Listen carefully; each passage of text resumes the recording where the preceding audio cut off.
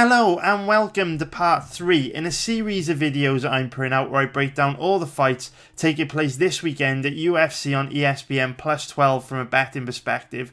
Now I've already covered 6 fights on this card, including the main event between Korean Zombie and Renato Moicano, and you can check out my breakdowns for those fights in part 1 and 2 of this video, which I'll leave a link for in the description below. And in today's video I'll be busting through another 3 fights. But before we get into that, I want to remind you that if you do want me to do a live stream this Saturday, a few hours before UFC on ESPN plus 12 takes place, please hit the like button below. For every video that I put out this week gets 300 likes, I will do a live stream on Saturday where I go through all the fights taking place this weekend to try and find a decent value prop bet. And if you don't know what a prop bet is, a prop is just basically a highly specific bet on a fight. So for example, Moicano to win inside the distance would be considered a prop. So if you want me to do that live stream, hit the like button below. We're struggling for likes this week.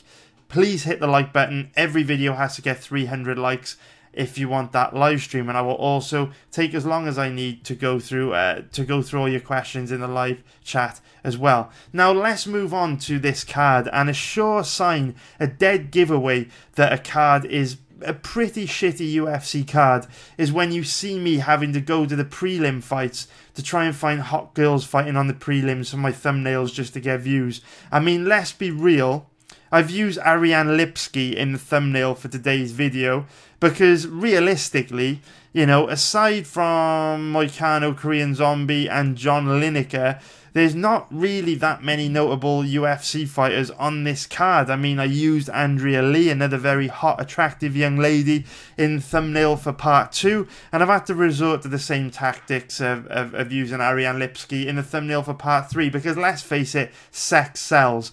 But this is a reflection of how bad this UFC card is. I mean, really, not that many interesting fights on the card, not that many high-level UFC fighters on the card, not many name fighters on the card, and for that reason, we are seeing the UFC get a little bit overlooked this weekend. In fact, I'm actually seeing people give more attention to Bellator because this weekend we've got Mousasi, Eric Silva and Paul Daly fighting on Bellator London, and of course the fight that everyone's talking about this weekend is Artem Lobov and Paulie Malignaggi. So on a rare weekend where we've got Bellator, UFC and, you know, another high profile fight, we'll call Lobov versus Malignaggi a high profile fight. You know, out of those 3 promotions, is actually UFC taking a back seat this weekend, and I don't really see many people care about these fights. I haven't really seen many heated debates online as to, you know, who people think are going to win these fights. People don't really seem to care that much, so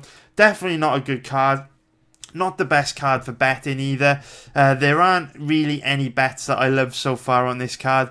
But, you know, it is still only Wednesday. We've still got a good 3 days before these fights take place. And I'm hoping, you know, just like we always see closer to the time of the event, I'm hoping that we're going to see some odds movement. Because if the odds on a few of these fighters just move, you know, move in different directions slightly, I would be tempted to pull the trigger on a few guys, but I'm just sitting tight for now, not jumping into any bets. I want to see the weigh-ins. I want to listen to the fighters in their fight week interviews before making my mind up. But I hope that the videos that I've brought you so far have given you a good amount of information for you to make your own mind up on bets this weekend. And I think I've been quite open with how I cap all the fights taking place this week, or all the ones that I've covered so far, in the hope that we can try and identify some good betting opportunities. But with that being said, I did mention the very lovely Ariane Lipski a few moments ago. She's very, very lovely. If it wasn't for Lipski, well, let's face it, you probably wouldn't be watching this because there's no one else fighting this weekend that would be worthy of the thumbnail. So shout out to Ariane Lipski for being super hot. And let's now get into not, you know, evaluating her fighting style. We've evaluated her appearance. Now let's go into her fighting style. And of course, Ariane Lipski is not just a pretty face. She's an excellent fighter as well. She's only 25 years old, so she's going to be making big improvements from fight to fight. And she is the former KSW flyweight champion at 125 pounds. So there's nothing really specifically that I want to, you know, point out about Ariane Lipski. So I'm just going to leave her fight one of her recent fights against Silvana Gomez Juarez from KSW 42 just over 1 year ago. I'm going to leave this fight running in the background because this was her fight, her last fight before she actually got into the UFC and made her debut against Joanne Calderwood. So Ariane Lipski and Molly McCann, have got a couple things in common. They were both flyweight champions in big promotions in Europe. Like we just said, Lipski was the flyweight champion in KSW and Molly McCann was the flyweight champion in Cage Warriors. And coming into the UFC, both girls had quite a lot of hype behind them. They had, a bit of a following amongst the underground between them, and both had a lot of hype. Both had some high expectations behind them coming into the UFC. Especially in a new division like the flyweight division where it's wide open, and one or two good wins could catapult you, to the top of the division. I really feel like if McCann and Lipski would have come in into the promotion and got a big first win in their debut, they might have got an instant title shot. With title challenges at flyweight being quite thin on the ground, with these girls being, champions of big promotions outside the UFC, certainly would have made sense to throw them into a title shot in a division where there aren't any obvious contenders, which is the reason why Jessica I was thrown to the wolves against Shevchenko a few weeks ago. But both these girls have really failed to live up to expectations. Outside of the UFC, they both look confident, sharp, technical, powerful, explosive. They just had an aura around them. They both had a glow. But both girls have significantly underperformed since coming into the UFC. Ariane Lipski looked absolutely terrible in a UFC debut against Joanne Calderwood. A total shadow of herself. She looked like a completely different fighter to how she performed in KSW. And Molly McCann just nowhere near as fast, technical, as explosive as we saw from her in Cage Warriors. And of course a little bit of that maybe, that these girls are starting to fight a higher level of opponent now, but it's also just by the way they look, you can see that the pressure of competing under the bright lights of the UFC has really got to them. So both girls haven't been at their best yet, but Molly McCann has had a couple fights now to get going. We can see here, this will be her third fight in the UFC against Lipski, whereas Lipski's only had one fight in the UFC against Joanne Calderwood. And it is worth noting that Calderwood has made some big improvements in a relatively short space of time since moving her training out to Las Vegas to train with Roxanne Modafferi. So perhaps her performance against Lipski caught Lipski off guard. We always say that when fighters make their debut, they often significantly underperform because competing under the bright lights of the UFC, it's a lot of pressure. They can adrenaline dump, they're nervous, and that can all have an impact on their performance. Now, you often hear me say that it's a big risk to bet on fighters when they make their UFC debut because a massive percentage of them lose. But occasionally I will break my own rules if I feel that a fighter can overcome the challenges that the challenge of making their debut. And Lipski was a fighter that I trusted to show up and perform to her full potential. Let's be real. I know that the UFC is the biggest stage in MMA, but in terms of scale, KSW is potentially even scarier than competing in the UFC because KSW fill up these huge arenas, 40 to 50,000 people watching the fights in the arena, whereas the average UFC attendance is only 10 to 15,000 people watching the fights. So with Lipski's experience competing in big title fights in KSW, I really thought that she was going to make the transition into the UFC without any problems, without any octagon jitters, similar to what we saw from Viviane Araujo when we bet on her a few weeks ago, knowing that she was a champion in Pancrase and she looked absolutely incredible in her UFC debut. But Ariane Lipski didn't. Look very, very poor against Calderwood, and it is important not to be too harsh on her and judge her for that performance because fighters often look a lot better in their second and third fight once they've got comfortable fighting in the UFC, once they've got comfortable competing under the bright lights. And a really good recent example of this was Joel Alvarez. When we saw him make his UFC debut against Ismagulov, he was very flat, just very, very... there was just no explosiveness, no real crispness to his technique like we've seen from him outside the UFC. Then when he made his second fight a few weeks ago, looked much sharper, much more technical, much better. So I am expecting to see a much better version of Lipski this weekend. Whereas the same can't be said for Molly McCann, because she's had a couple fights now in the UFC and she's still struggled a little bit against Kachira. Obviously, she won her fight, but she still looked quite flat-footed and just doesn't really carry any pop in her shots or power in her hands. So this was one of those fights that when I first saw the matchup and I looked at the odds, seeing Lipski as such a big favourite, if we see her odds here, she is currently around about a 1.36 favourite, which is a minus 278 favourite for an implied probability of 74%. And if we look at Molly McCann, her average odds are around about 3.30, which is plus 230 for an implied probability of about 30%. So when I first saw those odds, I really felt like Molly McCann might have been worth a bet. But I think that was perhaps, I've got to be real with you, I was really pissed off with Lipski's debut performance against Calderwood, because I bet quite a lot of money on her. We've seen her look fast, technical and explosive and well-rounded outside of the UFC and KSW, and when she fought Calderwood, she looked flat, slow, predictable and just very average. So I was really, really annoyed. I lost a lot of money on her when she lost her UFC debut. I felt that she significantly underperformed.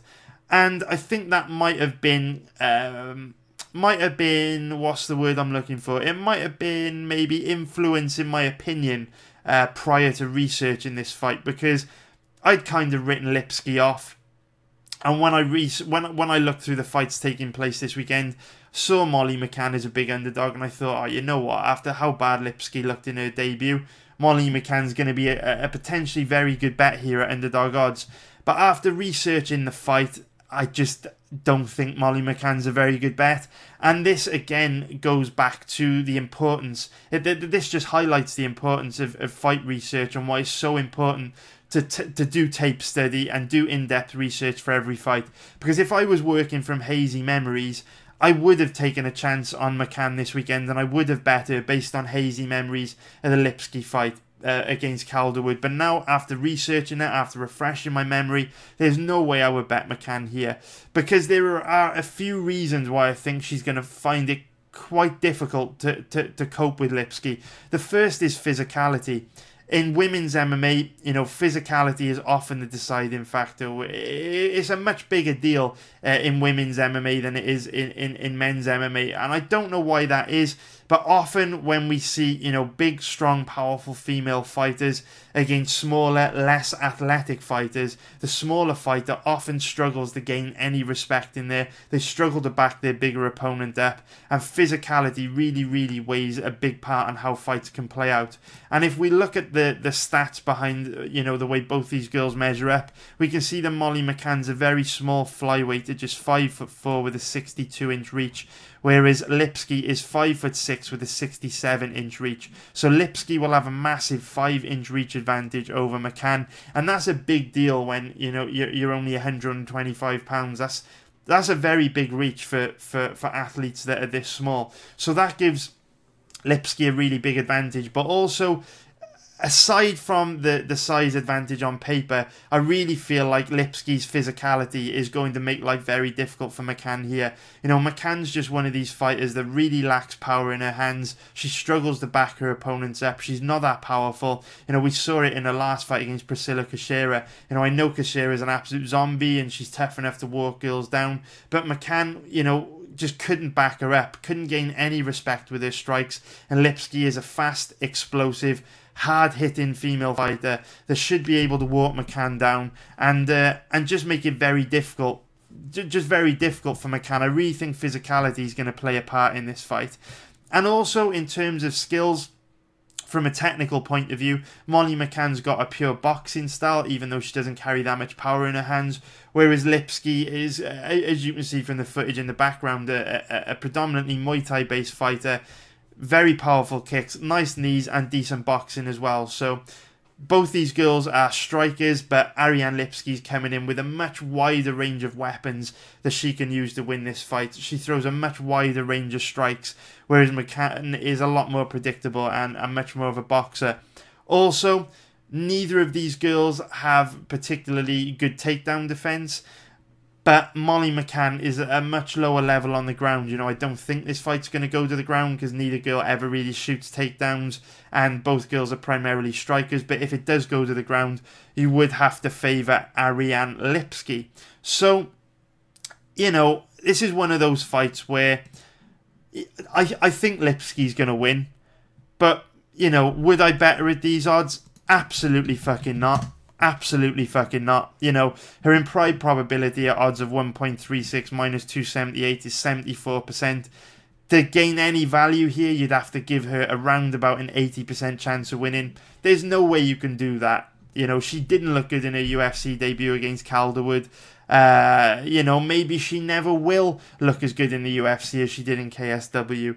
And I just can't cap someone like Lipski at having an 80% chance of winning. Having said that, you look at the odds on Molly McCann. She's currently around about a 3.3 underdog, plus 230 for money line odds for an implied probability of 30%. I'm not rushing out to bet McCann either. I mean, there's nothing I see from her which makes me think that she's a good bet. I mean, like I said before, I'm not opposed to betting on fighters at any odds. But when we look at McCann, if we break it down systematically through each area of the fight, she's second best standing, she's second best on the ground, and she's also given up a pretty big size and physicality advantage. So she doesn't really have a path to victory. Now, that doesn't mean she can't win. Lipski might flake out again. She might look very bad like she did against Calderwood. But even if she does show up and perform like she did against Calderwood, I'd still give her a reasonably good chance of beating McCann. And it's just nothing that I really see from McCann which makes me think she can win this fight on merit. Remember that in order for me to bet on a fighter, I need to be sure that they can win the fight on merit. So that's not betting on the fighter to win based on something their opponent does wrong or a mistake their opponent makes or something their opponent doesn't do. It's betting on a fighter because I think they can win if both fighters show up and perform to their full potential, and I absolutely can't tick that box for McCann, which means this is an easy pass for me. Definitely not betting Lipski at these odds, and definitely don't see any value on McCann either. I think she's really going to struggle. So that is an easy pass for me, guys. Sorry to be boring, but you know my style. Keep it tight. Only get your money into super strong positions where you're very confident you'll win. Or if you're not very confident you'll win, where you have, a very, very good risk to reward ratio where the payoff's very good, the payoff is worth taking a gamble. If I'm not getting my money into a strong position or a position where I think the reward is very good for the risk, I'm just not going to bet, and that strategy serves me well. I make a lot of money with that strategy. And if it's not broke, don't fix it. Tight is right. I can't preach that enough. So, got an itchy nose before we go on to the next fight. Now we're going to be talking about Dan Ige against Kevin Aguilar. Now, to just talk you guys a little bit through my research process, I've talked about this before, but I'll recap. A few moments ago I said that Molly McCann was one of the first names that jumped out at me when I started researching this event. And out of all the names on this card, Kevin Aguilar was the first name that jumped out at me, the very, very first name that jumped out at me. And you know what? I will play one of his recent fights. Or I say recent, it was a little while ago. Before we talk any further, play this fight from around about 2 years ago against Damon Jackson in LFA. I'll leave this running in the background. Obviously, Aguilar in the white and black shorts. But, talk a little bit about my research. So when I first come to researching a card, what I will do is I will, go on the best fight odds, and I will scan through all the fights taking place on that card, and then names will jump out at me based on how I see these fights playing out from memory, and then I will prioritize researching those fights before the odds decline. I will try and get those fights researched so that I can try and lock in the best odds possible or get a read on how the odds might move. And Aguilar was the name that jumped out at me above everyone else. Out of everyone on this card, I thought that Aguilar would be one of the best bets, because earlier on in the week when I started researching this card, Aguilar was almost even money. His odds have declined since then. And I think they've declined because people are betting him having not really done their homework. I'm going to point out some stuff in this breakdown that I really think will highlight why Aguilar's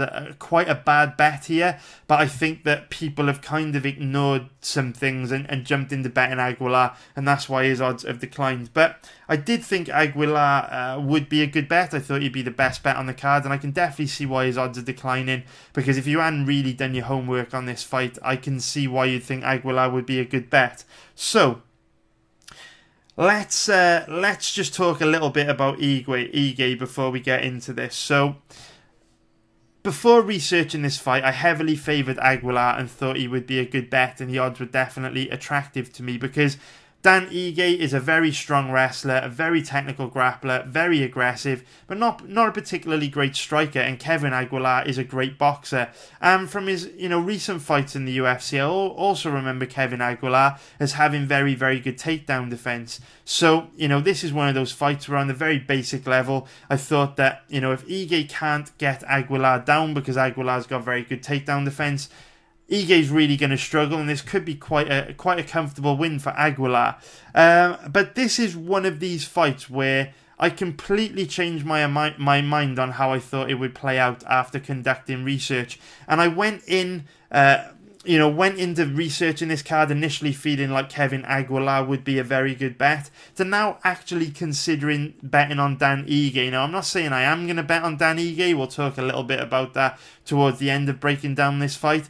But I went from thinking Aguilar was a decent bet to thinking Ige may be a potentially good bet. But based on what I'm about to show you, there's no way I would bet Aguilar here at favourite odds. So,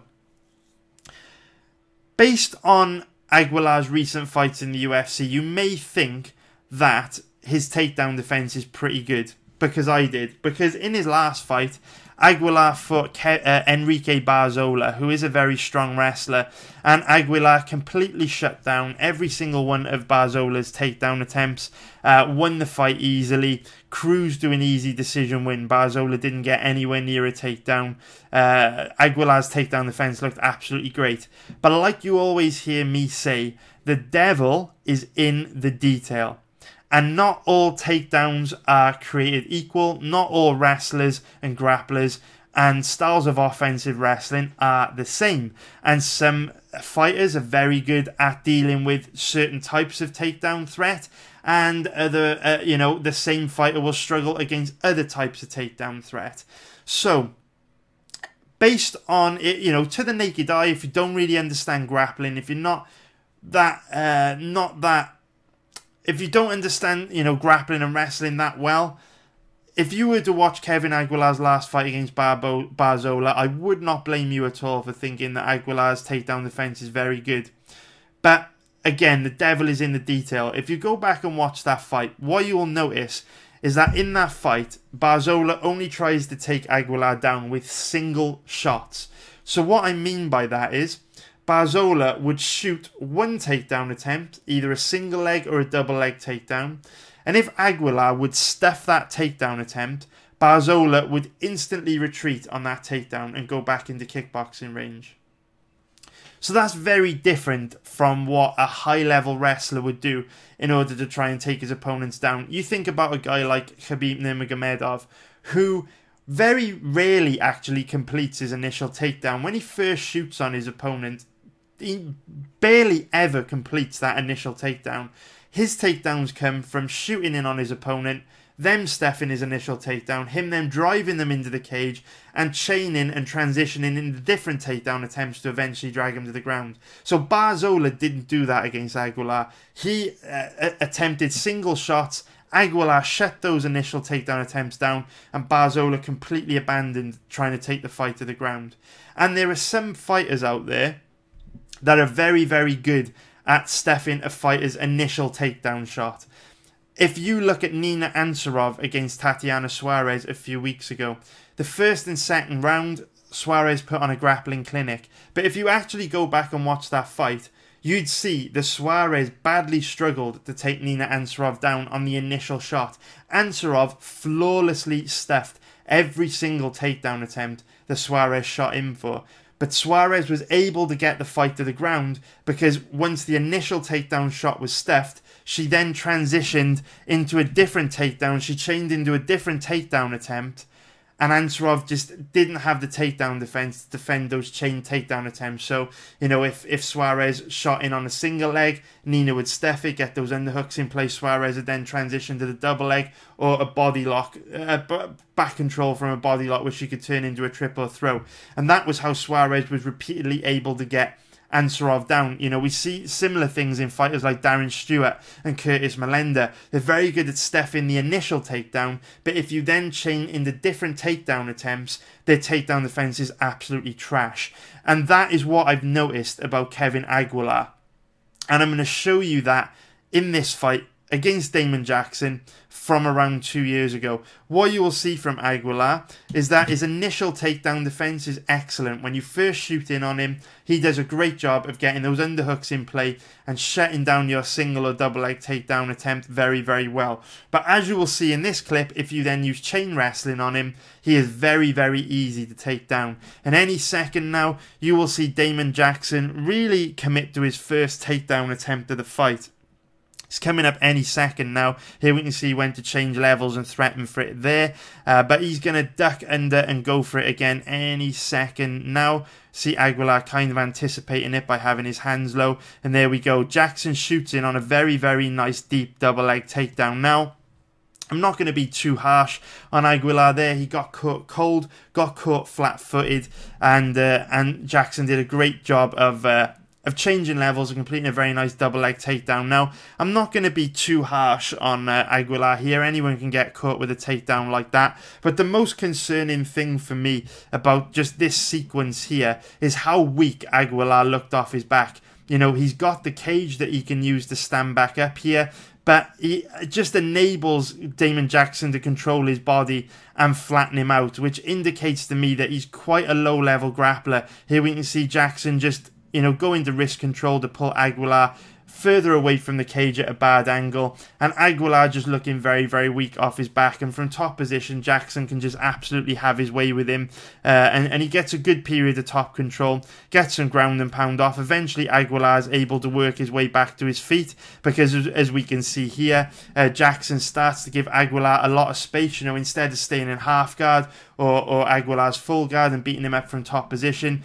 Jackson chooses to start giving Aguilar some space by posturing up and going for ground and pound, and that enables Aguilar to pop back up to his feet. But then, when they're back in kickboxing range here, we can see again, it doesn't take very long for Jackson to get this fight back to the ground. So what you're going to see in this next sequence, we saw Aguilar get caught flat-footed and cold and taken down quite easily off that double leg. But I did say that he's got good initial takedown defense on the single leg and double leg. And you're going to see a little bit of that here. But what you are also then going to see is how susceptible he is to being taken down when his opponent's chaining the different kinds of takedown attempts. So you're going to see that coming up in just a moment. They are back in kickboxing range now in the center of the cage, and here we see Damon Jackson shooting for another takedown. Managed to get control of Aguilar's body here with the body lock. We'll just rewind it a few seconds. You'll see straight away gets control of his body, hands connected there,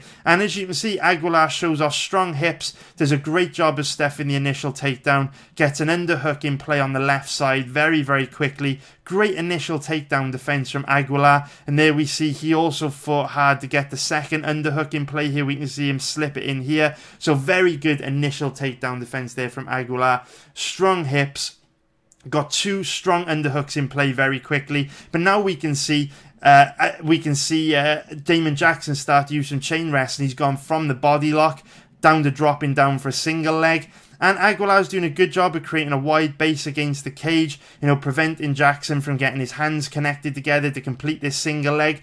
But Jackson just keeps hustling, gets a little bit of space to go back to the body lock here. Now he's got his hands connected again. He's got control of Kevin Aguilar's body and then starts to work to the back. And any second now, what you will see is he's got control of Aguilar's body. Aguilar in a really bad position here. Jackson moving from one side to the other to try and use a body lock from back control to complete a trip takedown. And then after a little bit of chain wrestling, chaining into 2 or 3 different techniques in this sequence against the cage, Jackson ends up getting a really, really, really easy takedown here towards the end of the round, and Aguilar's takedown defense looking very poor. And even worse there, look at how easily we see Jackson move to step over into half guard. Now, he got half guard there very, very easily. Aguilar didn't even really try and stop him. Very easy to pass his guard.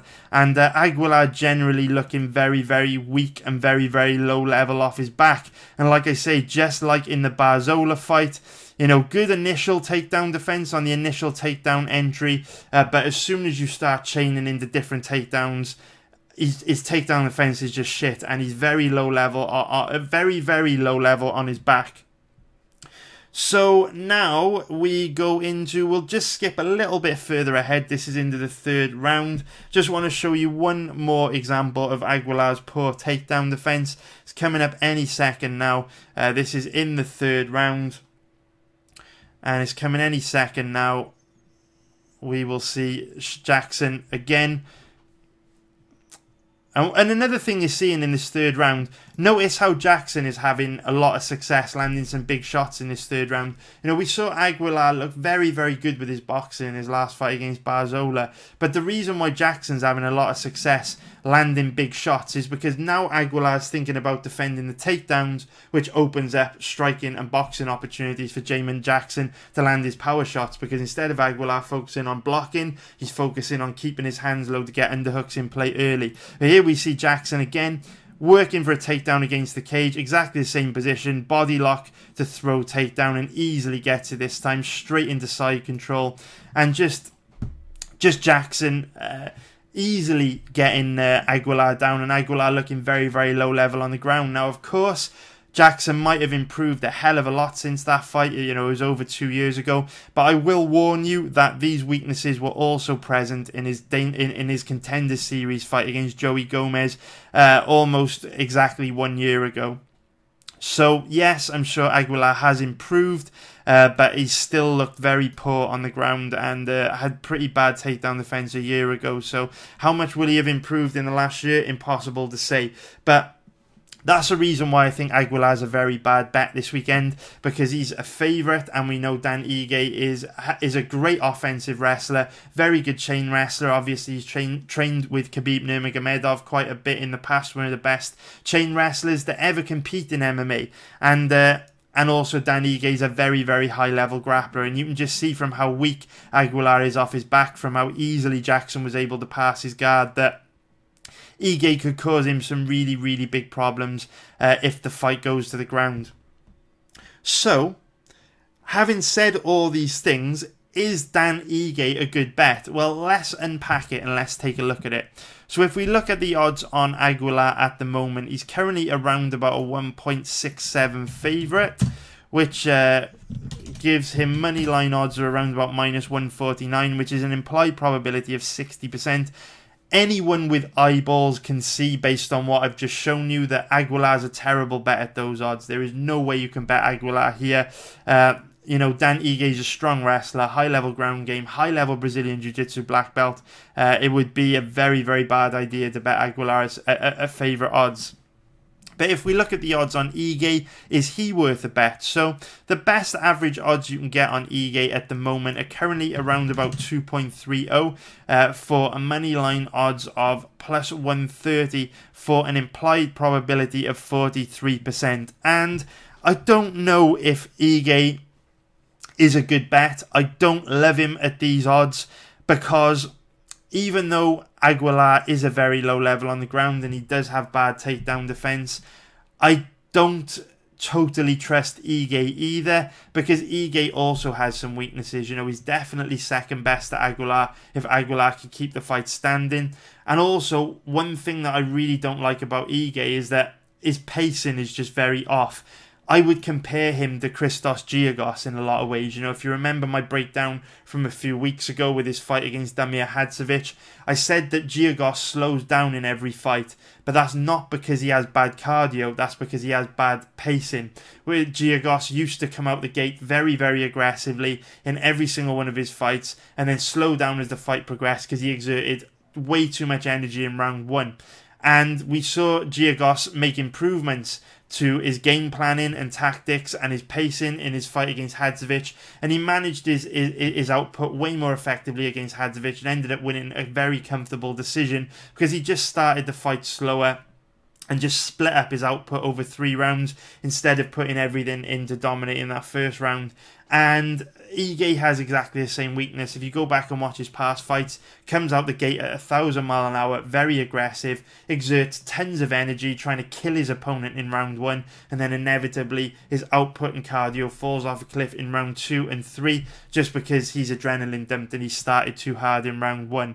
Now, if Ige comes out like Christos Giagos and adjusts his pacing, comes out with a smarter game plan, fights more tactically, I really think Ige is probably going to win this fight easily and dominantly. But based on past performances, we can't trust him to do that. You know, maybe he's stubborn, maybe he doesn't want to make an adjustment, maybe that is just his fighting style. You know, fighters actually rarely identify these weaknesses that we point out. It's just in their DNA to fight the way they fight. So Kevin Aguilar is very tough. He's got great cardio. If Ige comes out the gate at 1,000 miles an hour and Kevin Aguilar can weather the early storm, I think Aguilar will win.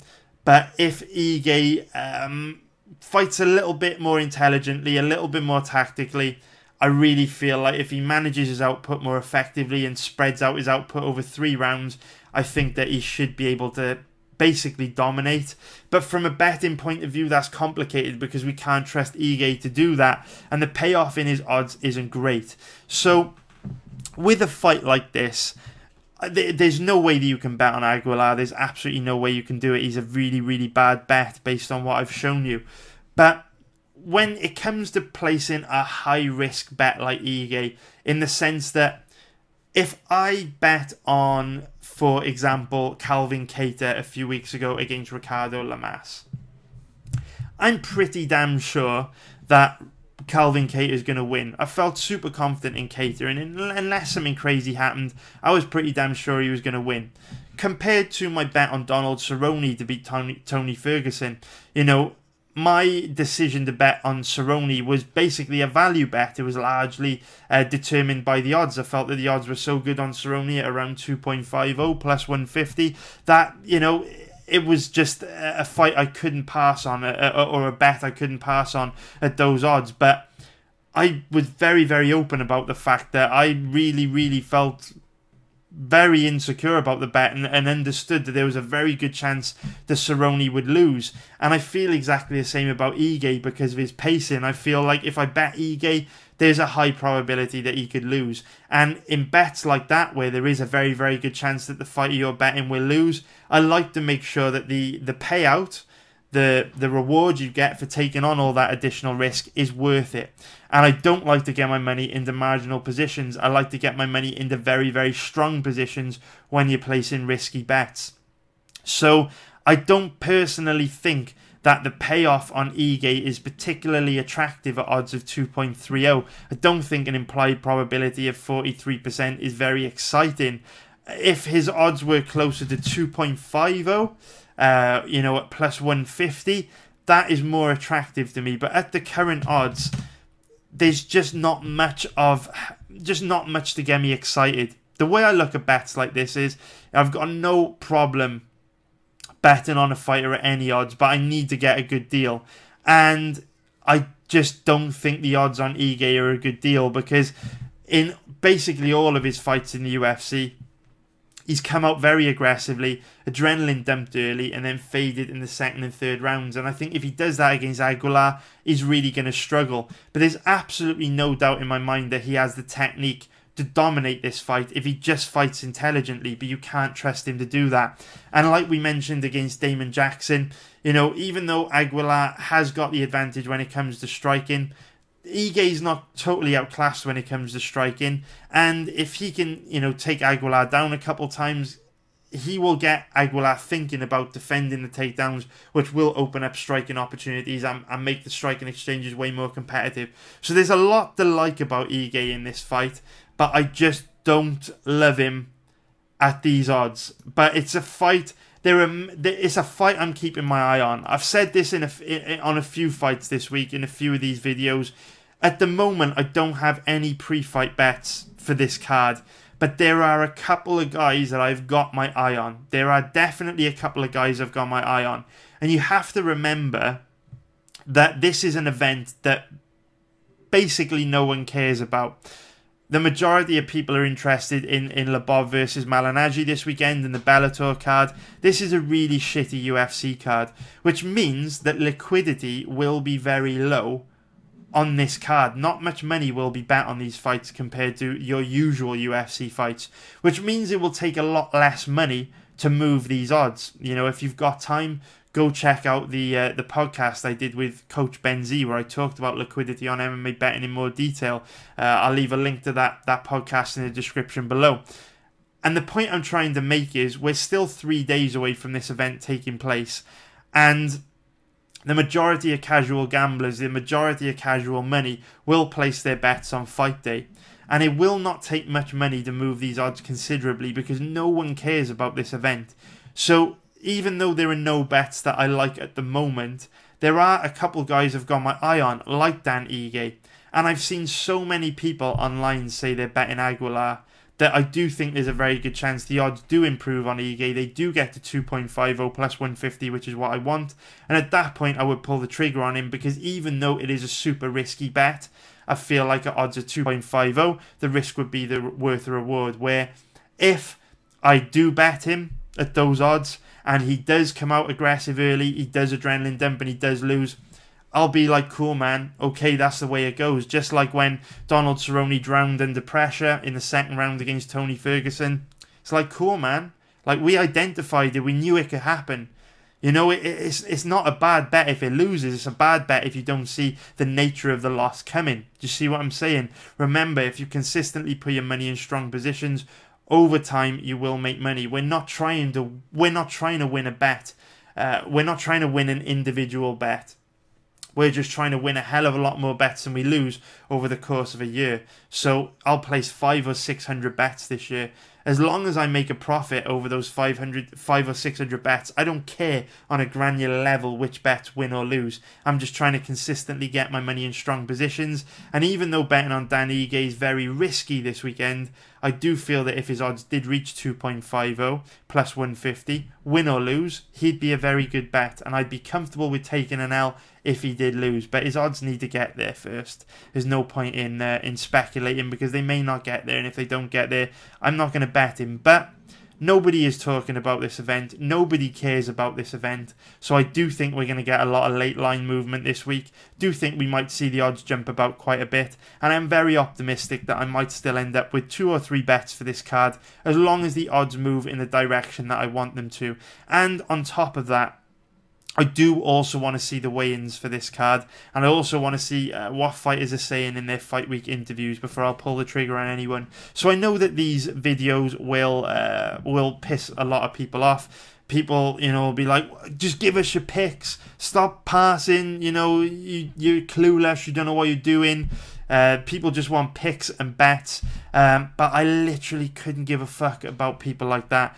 You know, at the end of the day, I just want to make money, and the best way to make money in this game is consistently putting your money in strong positions. And at the moment, having finished my research on this card, I can tell you that at the current odds, there are no strong positions, but that might change if the odds just move a little bit on some fighters here and there. But that felt like the end of a video. It really did feel like I was wrapping things up, but I'm not wrapping things up. We do have one more fight left to talk about, but I'll try and make it quick. We're going to now talk about Luis Pena against handsome, very, very good looking guy, very powerful beard. We're going to be talking about handsome Matt Wyman, blast from the past Matt Wyman against Luis Pena. And Pena, the biggest favourite on the card. So, does he deserve to be the biggest favourite on the card? Well, yes he does. I do think he deserves to be the biggest favourite on the card. Matt Wyman, straight out the gate, is now 35 years old. He's getting old. And he is also returning to action after a 5-year layoff, which is never going to be easy. He's also given up a significant size and reach advantage. Here we can see stands at 5'10" with a 67-inch reach against Luis Pena, who is 6'3", with a 78-inch reach. So that would give Luis Pena a 13-inch reach advantage over Matt Wiman, which is absolutely ludicrous. It is absolutely ludicrous. A 13-inch reach advantage is insane. Actually, I'm going to Google something. How long is a baseball bat? How long is a baseball bat? Okay. Baseball bat, smooth by regulation, it may be no more than 2 in diameter and no more than 42 inches in length. Hold on, okay, 42 inches, that's a lot longer than I thought a baseball bat would be. How about a cricket bat? Okay, 38 inches, that's pretty long. Alright, okay, that was a terrible example. What about a rounder's bat? Now we're really clutching at straws to make this point. Okay, the ball, blah, blah, blah, and the bat no more than 18 inches. Okay, we're getting closer. 18 inches. So a rounder's bat is 18 inches long. Rounders is a sport we play in the UK when we're kids. Here we go. A rounder's bat is 18 inches long. And Luis Pena has a 13-inch reach advantage. So in terms of striking in this fight, I mean, it's almost like Pena's got a bat that he can hit Wiman with. Pena can hit Wiman from positions where Wiman can't counter, because that 13-inch reach advantage is enormous, and also that height advantage being 6'3" compared to Wiman, who's 5'10". I mean, Wiman has to cover so much more distance to land than Pena does. So the size and reach advantage is a huge bonus for Pena here. And having researched the fight, I can definitely see why he is a big favourite. I mean, he really has an advantage everywhere. If it stays standing, Pena's just way more technical, throws a way more diverse range of strikes, hits much harder. Wiman is more of just a wrestle boxer. Very basic striking, not too much power on his hands, which is illustrated by the fact that, you know, he's a bit of a decision machine. If we look all the way back to 2008, 1, 2, 3, 4, 5, 6, 7 of his 10... 7 of his last 10 fights have gone the distance. So, you know, no real power in his hands.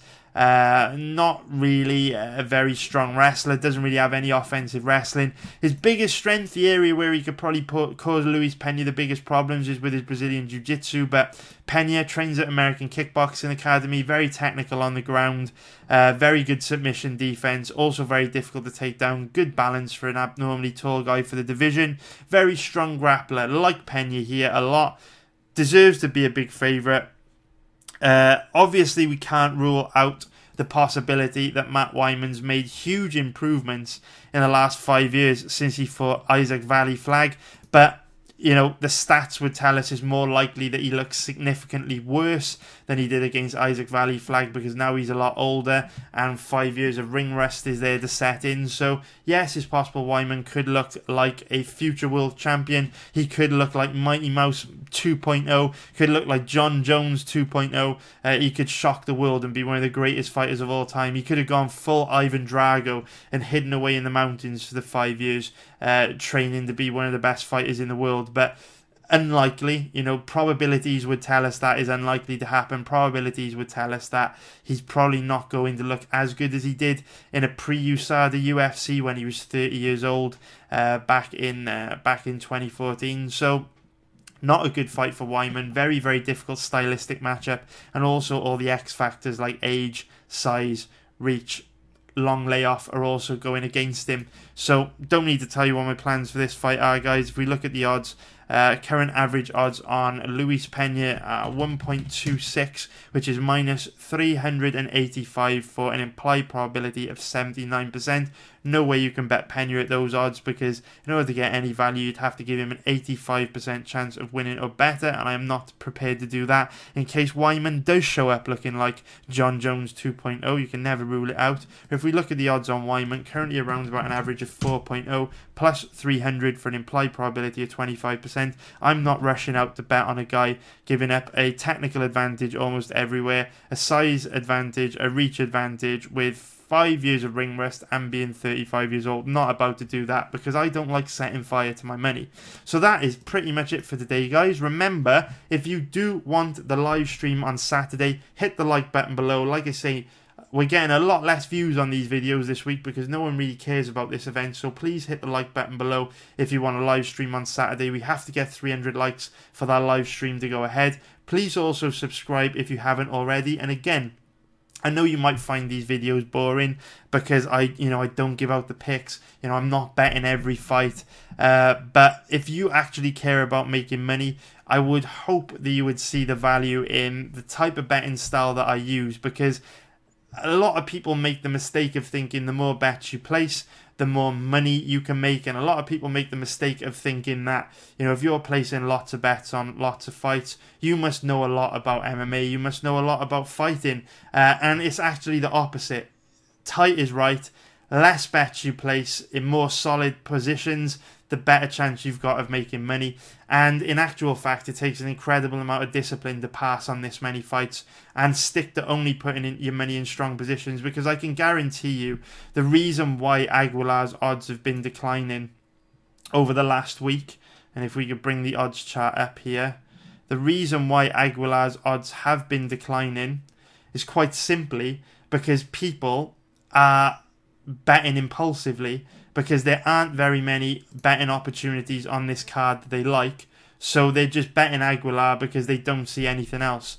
Whereas, a higher level gambler like myself would understand that there are no solid opportunities to bet this card, and they would either hold out and wait for the odds to change, or they would just keep things tight and not place any bets because they're not greedy, they're not impulsive, and they don't feel the need to. So if you do want picks, if you do want loads of bets, there are plenty of other guys on YouTube that will provide that for you, and there are also probably plenty of guys on YouTube giving out that information that don't earn a penny from gambling. So you have to basically weigh up what you want. Do you want the real shit? Do you want the truth? Do you want the fighters and the bets where you can put your money in a strong position, or do you just want to gamble and bet on fights for fun? And there's nothing wrong with that. But if that is the type of gambler you are, I am probably not for you. So again, I am sorry that I don't have any bets for you yet. I'm sorry that I can't give you picks, but I do this for a living, and trust me, I've learned a lot from my mistakes over the years, and being tight is the best strategy. And the way I would describe June is really, June is one of those months where you're sat at the poker tables, and for 20 or 30 hands in a row, the dealer is just dealing you absolute shit. You might get King 10 or Ace Jack, which you might pay to see a flop with those hands, but just not many opportunities to get your money in strong positions. And that's what I would say June has been like. The Stockholm card was pretty poor. UFC 238 was good, although I took a small loss on it. And this card's just not very good either. And, at the end of the day, when you look at your results at the end of the year, at the end of December, when you're looking back over your year's results, you won't care whether you had any bets on UFC on ESPN plus 12. You won't even remember this event. You won't care. At the moment, it seemed like a big deal, and you want to place bets and you want to force bets because you think if you don't place any bets on this card, you're kind of inferior in some way, because surely if you knew what you were doing, you'd be able to pick out at least one good bet from 12 fights. But when you look back over the year, you're not going to care if you pass on this card. All you're going to care about at the end of the day is your profit and loss at the end of the year. And it's events like this where you force bets that will eat into your profit, or force you to float around break even, or force you to end the year on a loss. So don't be a dummy. Don't be an impulsive gambler. Don't be greedy. Don't be inexperienced. Be a boss. Keep it tight. Only put your money in strong positions. And I guarantee if you do that, if you consistently put your money in strong positions over a long period of time, you will make a profit. And on that note, guys, take care of yourselves and each other. I'll see you soon. Too many thoughts on my mind, I can't sleep at night, so I just keep writing. I don't need no help, I don't need opinions, so don't waste my time then. I just been living online, my city don't show me no loving, that's fine. Fuck local radio stations, I got more plays than all of these rappers combined. I'm going again, I've been going in, I'm fed up with so many things, I gotta just let it all out. I'm talking about the shit they've been talking.